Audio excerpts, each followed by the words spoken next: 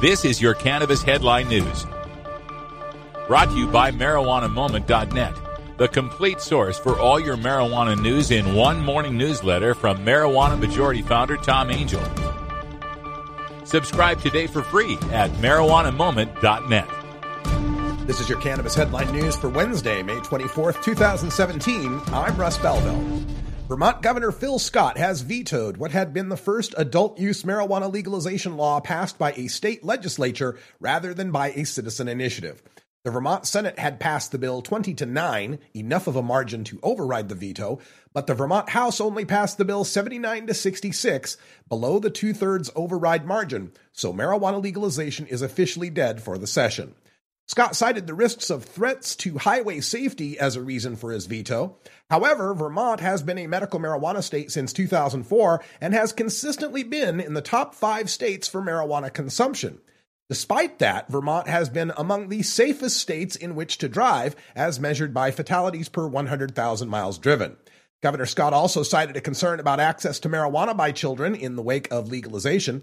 However, since 2004, Vermont has been either first or second in the nation in the monthly use rate of marijuana by children aged 12 to 17. It appears that keeping marijuana criminalized for adults in Vermont isn't doing anything to reduce teen use.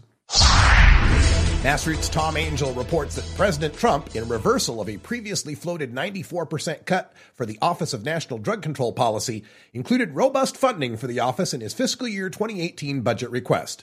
The proposal also marks a turnaround from the Obama administration's slow shift toward emphasizing funding for largely health-focused demand reduction programs over drug war-style supply reduction efforts, devoting $12.1 billion for the former compared to $15.6 billion for the latter. And while the president suggested continuing a rider that protects state industrial hemp programs, he didn't include medical cannabis protections in the request.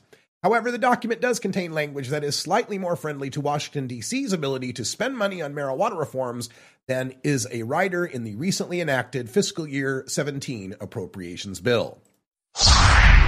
In a phone call from the White House last month, U.S. President Donald Trump heaped praise on Philippine President Rodrigo Duterte, one of the world's most murderous heads of state, for doing what Trump called a, quote, unbelievable job, end quote, in his war on drugs. Trump offered an unqualified endorsement of Duterte's bloody extermination campaign against suspected drug dealers and users, which has included open calls for extrajudicial murders and promises of pardons and immunity for the killers. Quote, "You are a good man," Trump told Duterte, according to an official transcript of the April 29th call produced by the Philippine Department of Foreign Affairs and obtained by The Intercept. Quote, "Keep up the good work," Trump told Duterte. "I just wanted to congratulate you because I am hearing of the unbelievable job on the drug problem," end quote. Trump told Duterte at the beginning of their call, according to the document, including, quote, "Many countries have the problem. We have a problem, but what a great job you are doing, and I just wanted to call and tell you that," end quote. Whoopi Goldberg says New York should allow medical marijuana to be used to treat extreme menstrual cramps. The actress and co-host of The View issued a statement Tuesday urging legislators and Governor Cuomo to get behind a bill sponsored by Assemblywoman Linda Rosenthal, a Democrat of Manhattan, that would expand New York's tightly controlled medical pot program to cover dysmenorrhea, or menstrual cramps. Quote, "Women have used cannabis for menstrual pain for as long as time, and this pain is real for a lot of us," end quote, Goldberg said in a statement.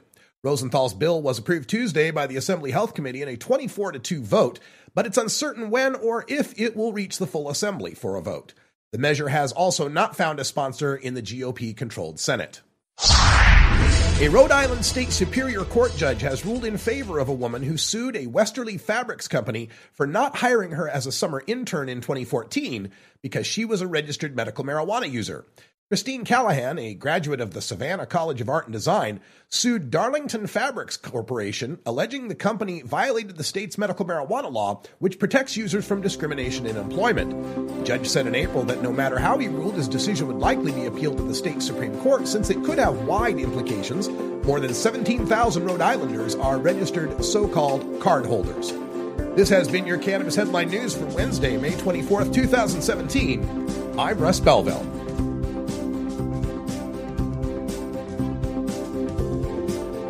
You're listening to the Marijuana Agenda with Russ Belville.